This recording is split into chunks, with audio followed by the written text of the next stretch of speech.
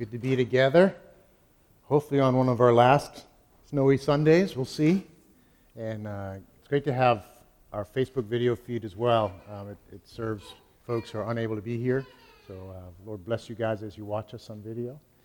We are in a series in Malachi. My name is Paul Buckley. I'm the lead pastor here, and it's my privilege most Sundays to bring God's Word, part of our worship time. We encounter God in many ways as a church. We're called to do this through His Word, and hearing His Word proclaimed and hearing really from God is an important part of our time, and He's given us His very words right here in the Bible. It's amazing. The eternal, infinite one has communicated to us and has done that through God's Word. So we love to go through books of the Bible and teach and proclaim from His Word, and the intent in that is that we would hear from God Himself and that He would do His work in us and through us. So that's what we're doing as we gather in worship. So we're continuing in Malachi in our second of the series. The series overall name is just Wake Up, and I think you'll see, maybe have seen already, that theme through Malachi, God's calling His people to wake up from spiritual slumber and giving them all sorts of important reasons. Last week we learned about the reason of God's great love for us and choosing us and redeeming us, and that is the most foundational reason to wake up and to be full of faith and devotion to the Lord. And this week we'll hit on a second one. So as you're turning there, chapter 1, verses 6 through 14, let me tell you a story. When I was a kid, we had dogs actually all throughout my childhood. I don't remember a time when we didn't have a dog actually, but there was one dog, if I remember right, it was an Airedale we had, and we would kennel him when we would go away. And I remember at least one instance in particular when he came back from the kennel. So we sent him to the kennel for a week. It was a good kennel. They took care of him, fed him. He was happy, so it was a good experience. He told me so. And when he came back, though, it was really interesting that he would pace.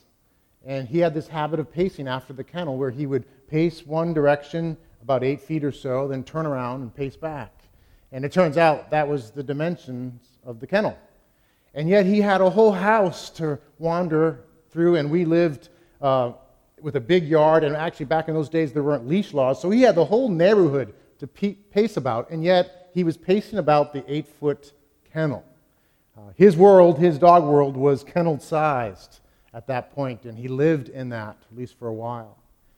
Well, in the book of Malachi, God's people are serving a kennel-sized God. They've reduced who God is in their minds to a small God, and so they are, in a sense, living in a world, a consequent world, where God is small and they're pacing about in their kennel, even though they have this expansive God in all of His goodness and glory to enjoy and to trust and to follow. And so we're learning about that, and in all this, of course, God intends that we would see ourselves in the story, that we would recognize that we ourselves at times have a small God, and therefore we are small-souled or small-faithed ourselves.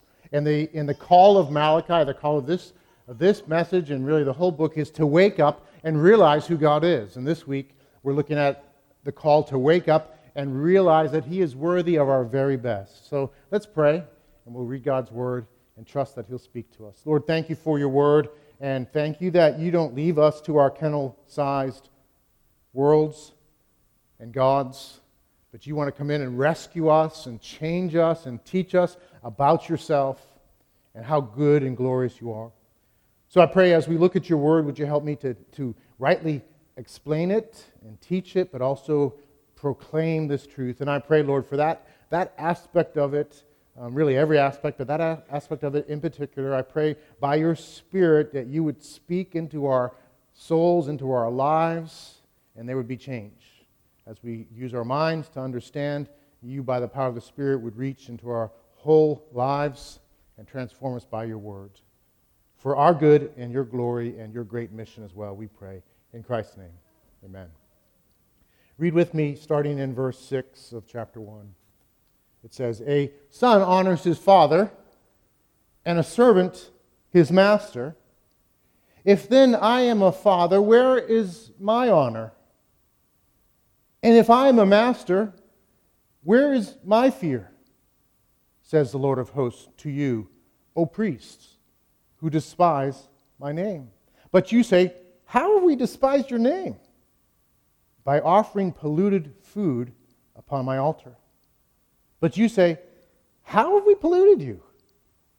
By saying that the Lord's table may be despised. When you offer blind animals in sacrifice, is that not evil? And when you offer those that are lame or sick, is that not evil? Present that to your governor.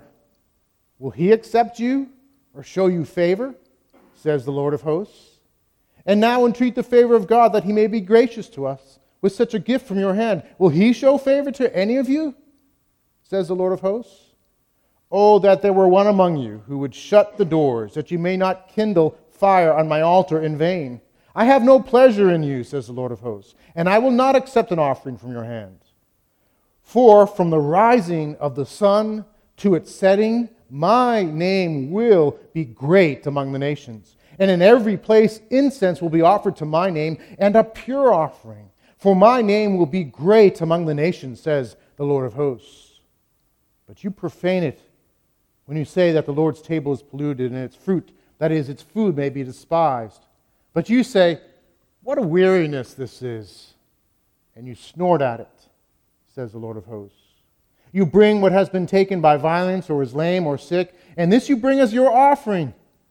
Shall I accept that from your hand? Says the Lord. Cursed be the cheat, who has a male in his flock and vows it, and yet sacrifices to the Lord what is blemished.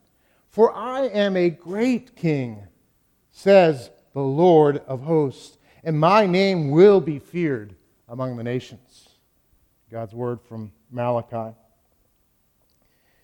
God's people during Malachi's day had lost sight of who God really is, and therefore their lives had compromised. They had lost hold of what it means to believe and follow after God. They had lost faith for God and for giving God their best. That's what's going on here. Their God is small, and so their faith and devotion is small. And yet God is on a rescue mission to them, and really through this word to us as well, to wake them up from their spiritual slumber, to see who God is, that He is truly worthy of our very best. And so that's what we're going to look at. We're going to look at three different aspects from the section on that. So first, we must wake up because God is ultimately worthy of honor. He's most worthy of honor. God starts out in this paragraph comparing two roles to Himself. They are well-known roles to His audience. He compares the role of father and master. We might say a dad and a boss. We're familiar with these roles as well. The roles are slightly different, though, today, for good or for worse, than they were in the day of Malachi. And certainly, they would have understood that a dad is a role that has two aspects to it. It is a role of provider for his family. He's called to provide. He's called to preside over his family, and he exercises authority over his family. And in those days, in a very intense way, that was true. It's less so. It's still that way today, of course, but less so. In those days, he was the sole and ultimate provider, and he was an intense authority in families, and the way that they would have related to the father was as the ultimate authority. And so they were familiar with this role of a dad, of a father. And they all knew, and they all lived in that world, and they all operated in that world. They all understood intuitively how you related to your dad, that you respected him, that you honored your dad, that you were grateful to your dad. He uses that comparison, but also the role of a master over a servant. And again, this would have been familiar to them. We don't have quite the same setup that they would have had, and they had different levels of servitude, everything from voluntary to indentured to enslavement in their society. And so they were familiar at the time with this role of a master, that a master had, similarly to a dad, had this role of presiding and providing, and had the role of authority.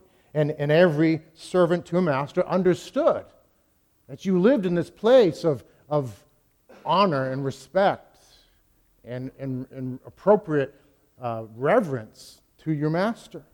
And so God's comparing these familiar roles that they had to His role. And pointing out to them that if you guys get this, then what's up with your relationship with me? It's like, I guess, for us, If you were in line, in the receiving line to see Queen Elizabeth, and you were getting ready to go up, and shake her hand and have your 5 seconds of nice conversation with the Queen, and actually she's very good at that if you've ever seen that on videos, and you're waiting in line, and there's someone in front of you, and they're just an interesting person, and they go up to the Queen, and they say something really insulting to the Queen, and I don't know, maybe slap the Queen in the face or something, what would be your reaction? You'd be in shock. You'd be like, what are you doing? I mean, to anybody, that's Queen Elizabeth. What are you thinking? How inappropriate. And you'd be happy for the guards to come and whatever. I don't know if the guys with the big tall black hats would be there and rush in or whatever, but you'd be like, yeah, this is awful. That's kind of what God's saying here in Malachi. Guys, you understand what it is to honor a dad, and you understand what it is to honor a master, and yet where's my honor? You're insulting me, you're slapping me in the face, and you don't think it's a problem. He's getting at that through this comparison. And actually, it's not only through a father and a master, but it's also comparing to a governor. So he says in the section, take those offerings to your governor. He says in verse 8, present that to your governor. Will he accept you or show you favor? The governor at the time was like a mini king in the area. They were under the Persian Empire at this point. Persian Empire was gigantic. It went from India all the way to Greece and all the way down to Egypt, so thousands of miles. And so over the different regions, they had governors. They were like sub-kings. And so the governor was a really important position, and he had ultimate sway over their lives in many ways. He could make their lives good or miserable. He could probably bring them to trial and have them executed and so forth. And so there was an appropriate reverence for the governor, an appropriate desire that they'd have the governor's favor. And so God says, so bring some of those sacrifices that you've been bringing to me, bring them to the governor and see what he says. And he's trying to wake them up to recognize that this is not appropriate. Now, some background to this that's important in terms of offerings. We don't have offerings in this way now. This is in the Old Testament. The people of God in that day, before the fulfillment of those offerings through Christ, had a system of bringing offerings to God. The temple was the place where they met God. God had seen to it to have the temple rebuilt, and so they were worshiping God at the temple, and they expressed their faith and dependence on God and their devotion to God through their offerings at the temple. And there were all different types of offerings, and they were done on different scales. So there was offerings given for the whole people of Israel, and then personal offerings. And there were different types of these different offerings. So there were offerings to atone for sin. So when there was just a general atonement that went on every year, where they would offer bulls and the blood and goats and so forth, and they would be for the sins of the people to pay for the sins, to speak of God's payment for their sins against God. And so they would bring these offerings, and they were given on behalf of the whole people, and they were to take the best of their flocks and to offer them. There were offerings given for thanksgiving, just to say, Lord, thank you, for you've been so good to me. There were offerings just given out of love for the Lord and pledges to the Lord, of just devotion. And there were different scales, and if you couldn't afford some of the more, like a goat or a steer or whatever, a bull, most people couldn't afford that. There were other smaller offerings that were perfectly acceptable. But there were ways to say to the Lord, please forgive me. Lord, I love you. Lord, I give my life to you. They were to give the first fruits of what they got from their herds and from their crops. So the first part, the first 10%, they were to give to the Lord, an offering to the Lord. And it was to be an expression of their hearts. So in Scripture, God's never like, I don't care about what you think or where your heart is, as long as you do this. It wasn't like that. This was an overflow of their faith and devotion to the Lord. And that was the system they lived under in their worship. So it was how they worshiped God. God wasn't like, hungry or poor, that he somehow needed these things to be given to him. He doesn't need the offerings, but he wants them to be in right relationship with him. He wants them to live under his rule and reign, to be devoted to him, to trust in him, and to walk with him. He wants their hearts, and their hearts are expressed through this worship. So that's the context. And these offerings would have been brought to the temple, and then the priests of the tribe of Levi, they would have administrated the giving of these offerings. So they would oversee these offerings, and they would bring them and be the ones that actually offer them. And then people could participate in that, and there would be feasts and so forth that would go with that. And so the priests had leeway in the whole system. And so God is addressing the priest in this section, but he's also addressing the people because they're the ones bringing the offerings. But the priests are the ones who are administrating and deciding how to use the offerings. Are they acceptable? And God had given clear guidelines on how to do this because he's a great God.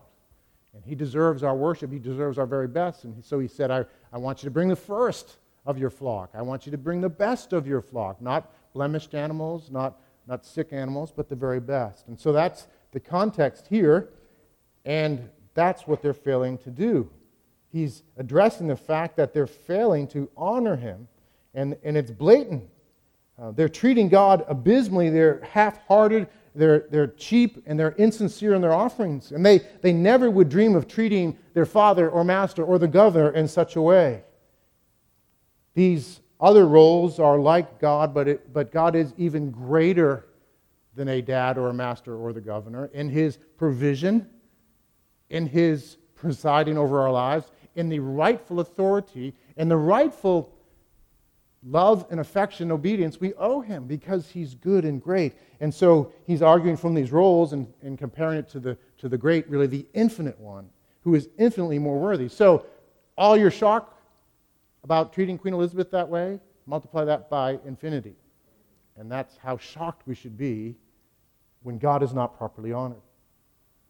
And they had all the reasons they needed to worship him wholeheartedly, but they had lost sight of those things. Their circumstances and their choices had narrowed their view of God. Their disappointments had brought their eyes downward, and they were pacing in their kennel-sized faith and failing to see God in who he is. And yet they should have known who he is because it had been revealed to them. It's been revealed to all mankind that God is the creator and sustainer of all things. Every good gift comes from him.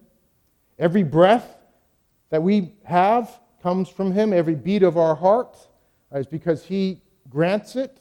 Every meal we enjoy, every relationship we have, every sweet moment in life, every good gift, the Bible says, comes from God. And they would have known this. They should have known this.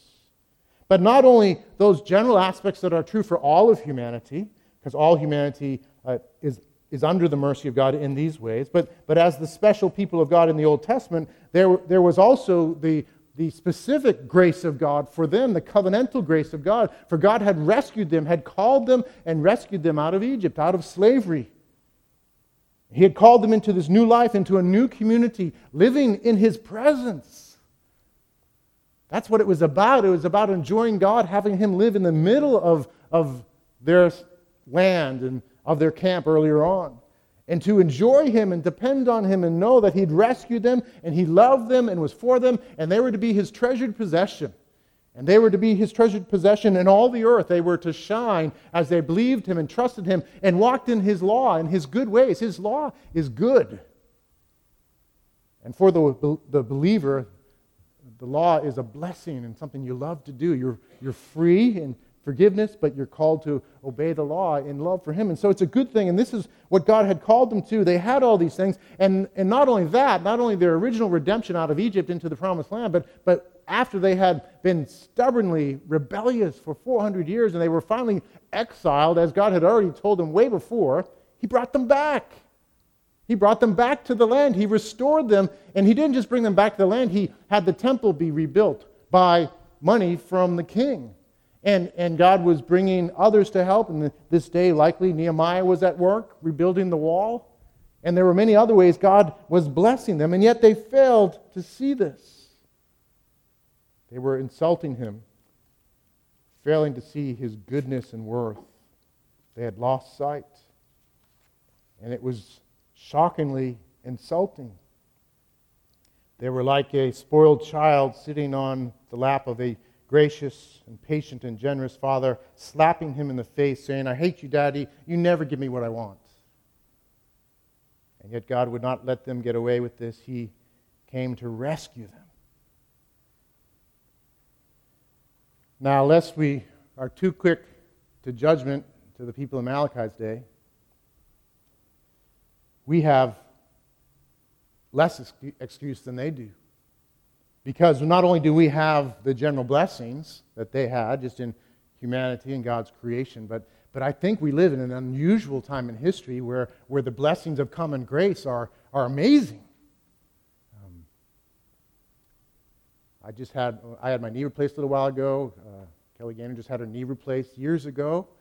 We didn't have that option, right? Not that long ago. If you had a bad knee, you had a bad knee the rest of your life. You walked around in pain. The advances in medicine are an amazing blessing. The good medicine, the good surgeons and so forth that we have, the health care, all these things. We live in an amazing age, and those are blessings for all of humanity. God has been good to us. All these things are from Him. Every good gift from Him. And so just that alone is just a huge amount of data saying God has been good. And so when we doubt Him, we don't have any excuse just based on that. But we know the fullness of redemptive love, that not only did He rescue them from Egypt to call them out to be His own people, but that was actually only a foretaste of what He was going to do in Christ. And that He came to rescue us. God Himself showed up in the flesh as Jesus and fulfilled the law that we could never fulfill. Fulfilled it for us. And then offered up that righteous life on the cross to pay for our sins, to shed His blood, the blood of God the Son, for us, for our sins. So atonement and offering would be made not by us, but by Himself on our behalf. Shedding His blood, dying for our sins on the cross. The wages of sin is death. The debt that we owe God for our rebellion is death. It's spiritual death and ultimately physical death, to be cut off from Him. It's a just punishment. It's a just consequence for our sin. It's no one on the final day is going to say, God, that's not just. We're going to see the justice. It's perfect in its justice. And left in our sin, God is right to exile us to death apart from Him. And yet, in His amazing redemptive love, He sent His Son for us to die in our place on the cross. And then rise again, victorious over sin and death on the third day. And through simple faith,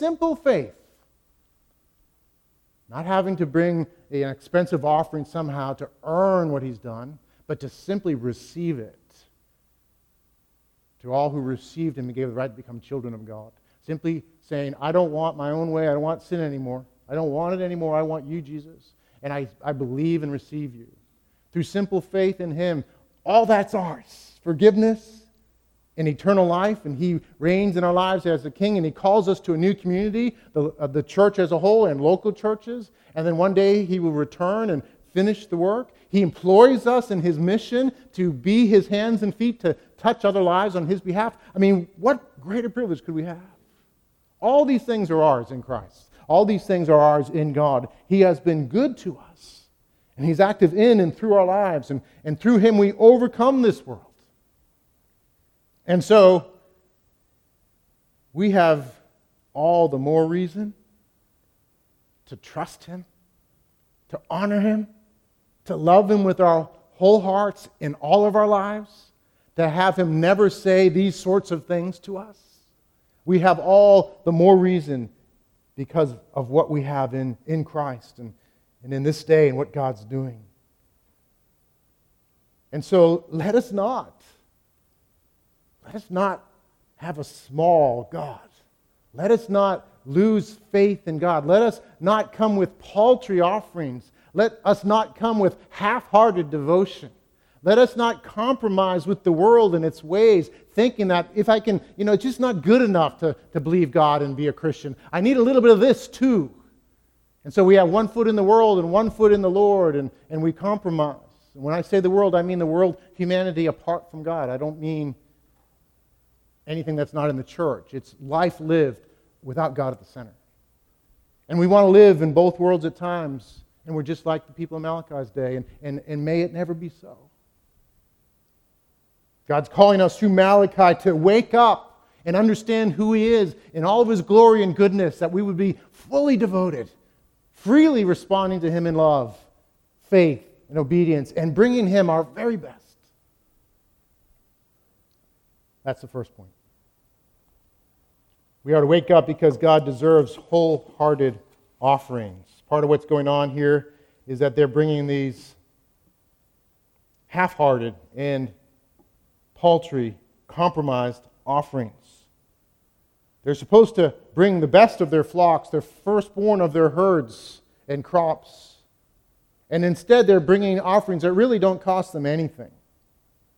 And the priests are somehow thinking that this is okay. They think they can get away with it. I don't know what's going on in their minds. I guess we all do this, don't we? When we compromise, we think somehow God doesn't know what we're doing. We just kind of go into some delusion, right? I mean, you got to be delusional to think, how does God not know what I'm doing here?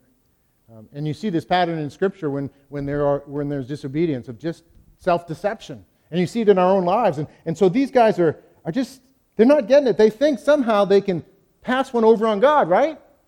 And so they're bringing animals that they're already getting rid of. They're the blemished animals. They're the less than perfect ones. They're the cheap part of their flock. Or when he says things taken by violence, that word means that they're basically already dead. They died somehow. And so they're bringing dead animals to offer. They're already dead. And they're getting rid of them already. There's nothing to that. And they're thinking that they can get away with it. So verse 14, God says, "Cursed be the cheat who has a male in his flock and vows it, and yet sacrifices to the Lord what is blemished." They're cheating God. They're thinking they can somehow cheat God.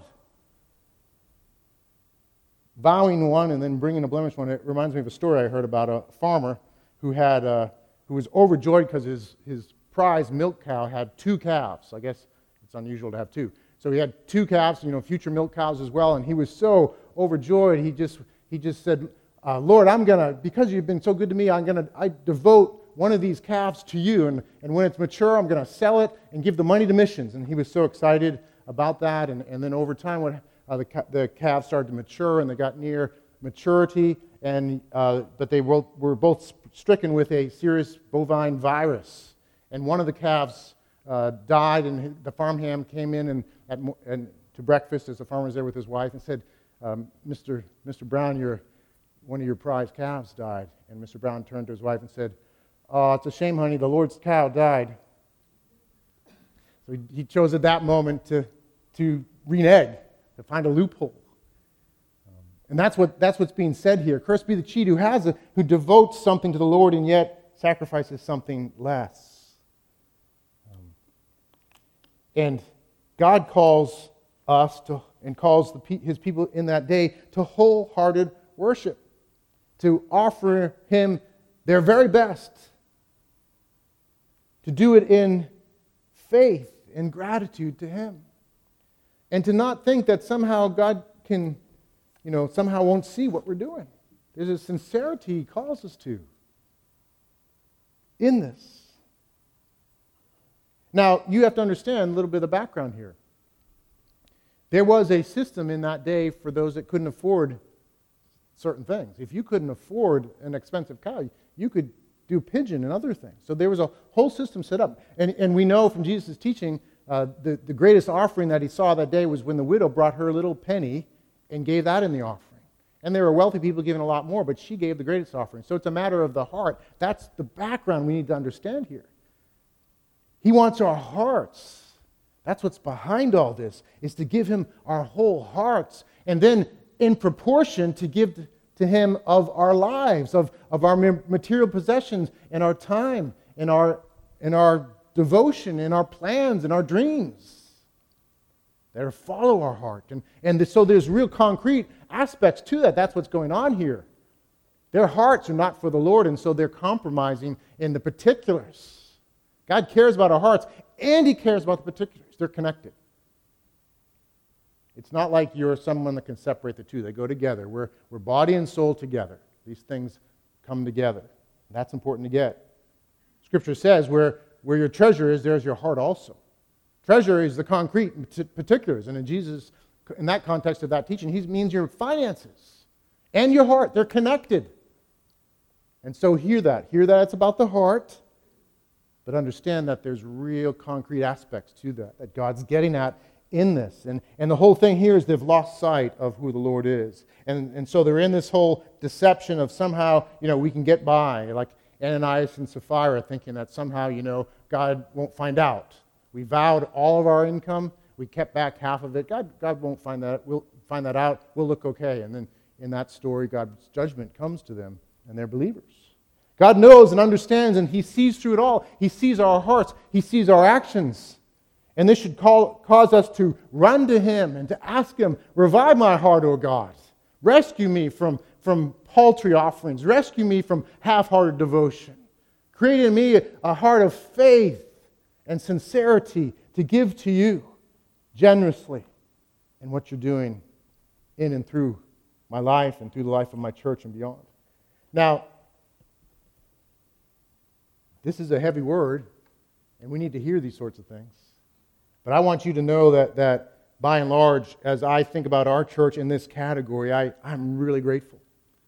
And our church is full of people who are full of faith and devoted in many, many ways and serve in many ways. So I want you to be encouraged. I don't want you to feel like, read into it, is there something wrong? Like, is Pastor Paul kind of trying to get at something here, without being direct? No, I'm not. We're just going through Malachi. And my attitude towards our church is gratitude. I'm grateful. And I'm grateful that we are full of people full of faith and also people who hear these sorts of words and take them seriously. So I don't want to miss the opportunity to be called to a deeper level of faith and devotion and participation. I'm grateful for our church. Just a little bit of background, by the way, and the specifics for us, so you know why I'm grateful. There's lots of different ways, but just in terms of giving to the life and mission of this church, as a church, we have about 50 households or so. So just kind of making things anonymous, just calling things households and so forth, and then looking at how many households we have and what the average income in our area is. We should expect for our church, a typical church our size, 50 households in this area, to have a yearly budget of about $100,000. That's typical. Our yearly budget is over $200,000. And that's just because of you guys and your faith and devotion. And that allows us to do things as a church that are wonderful. Typically about 20% of any church in America, 20% of the people tithe, and a tithe is giving 10% of your first fruits. It's along that that principle from Scripture. We don't require it of our members, but it's a wonderful principle, I think. And let us not have the Old Testament believers exceed us in our generosity because we have so much. It's a good principle, 10% of your first fruits, and about 20% of the typical church tithes. For us, it's just guessing on the numbers. I don't know the particulars, but if you look at the numbers and the average income in our area and so forth, it's about 40% of our church that tithes. And that's wonderful. This is a generous church, and we're able to do, as a result, some wonderful things. Support 3 different missionary families as a church. We've been able to plant 3 churches, and we're supporting the Salem plant right now, and I know you guys are supporting that personally as well. We also give 10% of our income to the missions, both domestic and international missions of our denominations, both Sovereign Grace, our first priority, as well as the Baptist Convention in New England. Yesterday we had a fantastic Alpha retreat. We went away. The Alpha course is a course that's an introduction, exploration, or reintroduction, really, to the Christian faith. And the retreat, there's a weekend away that's part of it. We had a great time. Great teaching, a wonderful encounter with the Lord in our time. Perhaps you'll hear more later about that.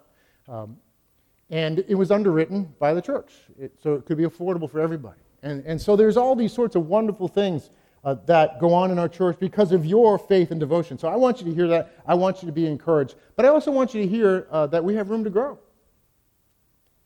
If everybody in our church tithe, again, this is just a guess on average income. I don't know the particulars. If everyone in our church tithe, we would have an additional $160,000 a year as a church. And you might be thinking, like, what are you, greedy? Yeah, for the right reasons. Because I start dreaming about the things we can do for the kingdom with $160,000 extra a year. We have some slides, if you could put those up. So just do this, and please dream this way too. This is just me dreaming. I'm not trying to say we need to do this. But one of the first things is that would pay for our refurbishing downstairs, our fellowship hall, allow us in ministry like Alpha and other things to be even more effective and hospitable. The vision there is that a place where we would be excited to welcome our friends for outreach, and we would be honored to host like a reception for a wedding. That's what we want that space to be like, to redo the children's ministry area a little bit. So we could do that. That's one. This is just all under 160. Second, we could add a parking lot in the back, so spaces here for visitors and handicapped and so forth. And we'd still have enough money left over to hire another full-time pastor as a church. And boy, what we could do with another full-time pastor. Youth ministry, evangelism, counseling, just all the things. And just the impact I think our church could have as a result of that is fantastic. That's just one idea. And that's just one way to do it. Or we could say we could fully underwrite, I think this is the next slide, we could fully underwrite 2 church plants per year in New England. Like fully underwrite them with that 160,000. So their whole year would be taken care of. They could plant and grow and reach people. And boy, New England needs good churches. The goal that I have, I serve as the director for the Gospel Coalition New England. The goal there is a church, a gospel preaching church within reach of every New Englander. That's the goal. So we could be part of that locally. Or we could fund, in a place like Nepal, 8 church planters who in Nepal typically would oversee 10 different churches in different villages. That's 80 churches in Nepal, and that's only about 1/3 of that. So we could do that 3 times. So 240, right? 8 times 3. 240 churches a year in Nepal with that money.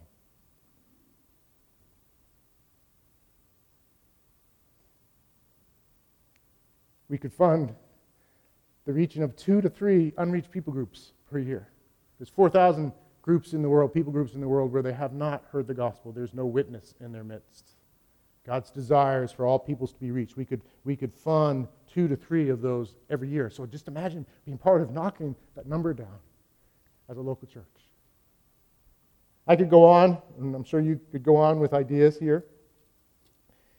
And I'm contented. I'm grateful for what we have. But God is good. And He's glorious. And He's been so good to us. So why not strive for the very best that we can give? Why not strive and stretch to give beyond what we're used to giving? To trust Him according to His Word. To be able to give to Him and what He's doing in the world in these wonderful ways. Finally, we must wake up because God will be honored among the nations. In this paragraph, 3 times he talks about this.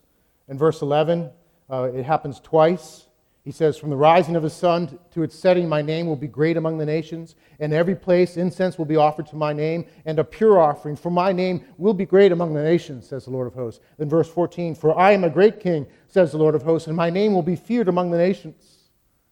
So part of the motivation for the people of God in that day is God saying, I'm a great God, and I will be feared among the nations. I'm to be worshipped among the nations. I am intent on every nation, every people, every tribe, every tongue, every village appreciating and enjoying and living in my goodness and glory. That's who I am. I'm not a small kennel God. I'm a great and glorious God. And so understand that. Understand that I'm worthy of these things, and I want to bless the whole world. I want them to know me in my goodness and glory and find life in this. So set your sights on who I am and be fully devoted to me in faith, and understand the connection between your devotion and God's worship throughout the earth. For it's a principle in Scripture from beginning to end that when God's people are fully devoted to God, He makes them shine. And people are attracted and drawn in. In the days of the Old Testament, that was through the nation of Israel. They were meant to be a city on the hill as a nation, right there in the middle of the highways of the ancient world. They were to shine and to be a witness to draw people in. They didn't fulfill that witness fully. And so Jesus came, of course, to rescue us and give us life, and now commissions us to go where we are, to shine where we are, and others to go and establish churches where they go to shine as well, so that our worship overflows to worship in the nations. That's the idea. It's there in the Old Testament. Psalm 67. Listen to Psalm 67. It says, "May God be gracious to us and bless us and make His face to shine upon us, that Your way may be known on earth, your saving power among all nations. Let the peoples praise you, O God. Let all the peoples praise you. Let the nations be glad and sing for joy, for you judge the peoples with equity and guide the nations upon earth. Let the peoples praise you, O God. Let all the peoples praise you. The earth has yielded its increase. God, our God, shall bless us. God shall bless us. Let all the ends of the earth fear him. This psalm understands that spiritual prosperity and blessing and worship is to overflow and touch the nations. That's what God's getting at here with the people in Malachi's day. They're missing this. They have a small God and they have a small faith and small devotion. God wants to lift up their eyes and say, I'm a great God. And my goal is that to be pure worship in every nation. We know this is being fulfilled through Christ. As the gospel goes forward, as people of local churches like ours taste and see that he is good, experience him in our own lives, the kingdom coming in and through our own lives, and we worship and it overflows to the nations because we want others to know this great God and live in him as well. So we participate in the mission financially. We participate by sending people to train others. We participate by sending people on short-term missions. And God willing, we will have even more missionaries from our midst go permanently to the nations. That's just natural, how it works when we get who God is. And that's what Malachi is getting at here. God deserves to be glorified, and he will be great among the nations. He's worthy, and he wants you and your faith and devotion in light of who he is to ring out and herald his name among the nations even. If the band could come up as we conclude. So we must wake up because he deserves to be honored among the nations. He will be. We must wake up because he deserves our wholehearted devotion. We must wake up because he's worthy of the ultimate honor. So I trust that as we're looking at God's word that he's given you some sort of wake-up call this morning. So let's take a minute as the band comes up and as they get ready just to respond to him and to give to him what he's worthy of. I don't know what it is for you. Maybe there's some way that you can honor him in faith, some gift to give to him that you've maybe held back and not trusted him for. Maybe it's to start tithing. Maybe it's to go on a short-term mission trip or long-term. Whatever it might be, I don't know. Maybe it's just to say, Lord, I want more of your glory in my family and how I love my spouse and relate to my spouse. So whatever it might be, he's worthy of these things. So let's go to him and ask him to help us, to wake us up, and to lead us in worship. Let's take a minute to do that, and then Toby will come up to transition us.